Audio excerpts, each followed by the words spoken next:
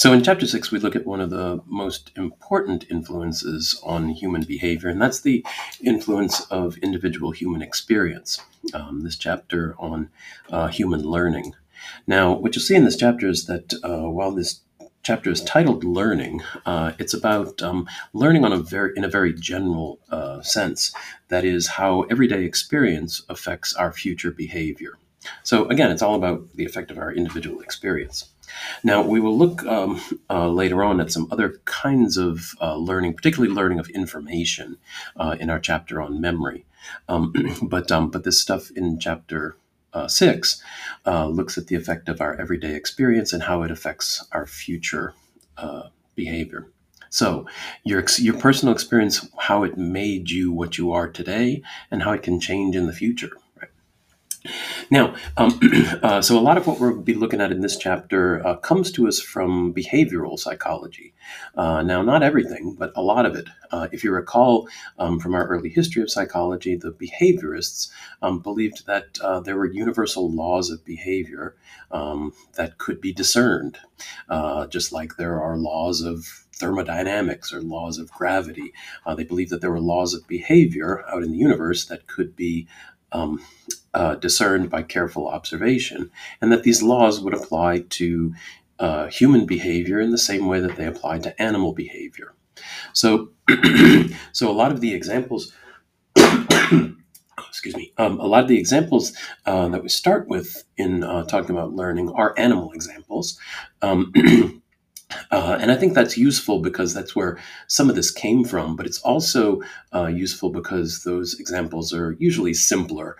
Things get a little bit more complex when we start talking about humans. But of course, what we always want to keep in mind is how does this apply to human behavior, right? So also pay attention to human examples of these different kinds of learning. Since we're defining learning very generally in terms of the effect of experience on future behavior, that encompasses a lot.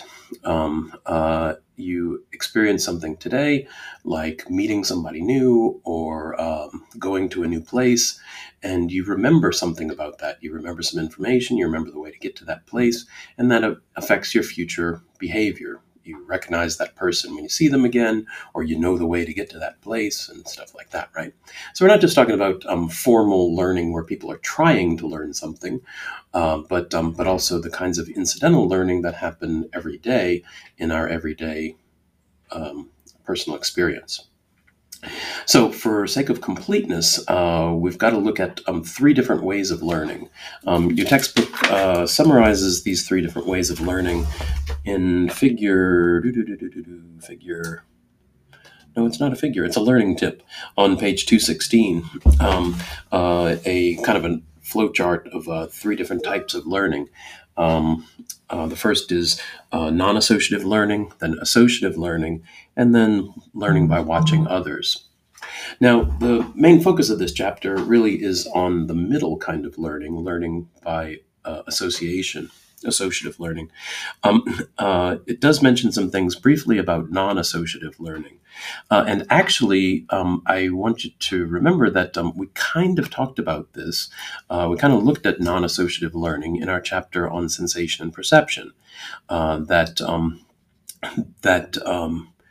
our senses can adapt over time to constant levels of stimulation.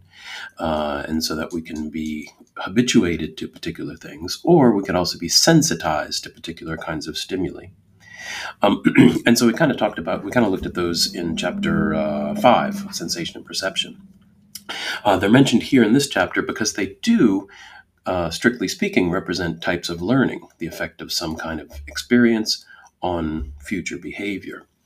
But our main focus here is going to be on the 2 kinds of associative learning, classical and operant conditioning, with this week more on classical conditioning, next week more on operant conditioning. Then toward the end of this chapter, we'll look at some things having to do with learning by observing.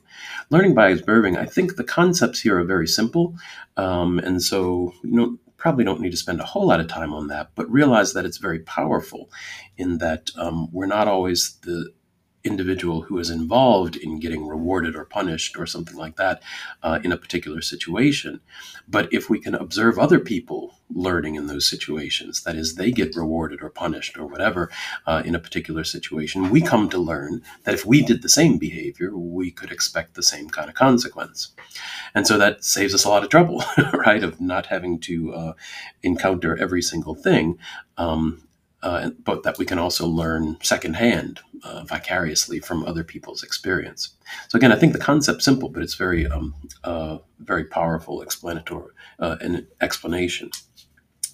Okay, so this week look mostly at classical conditioning processes, and your discussion board for this week involves coming up with your own example of classical conditioning that you've seen in your own life.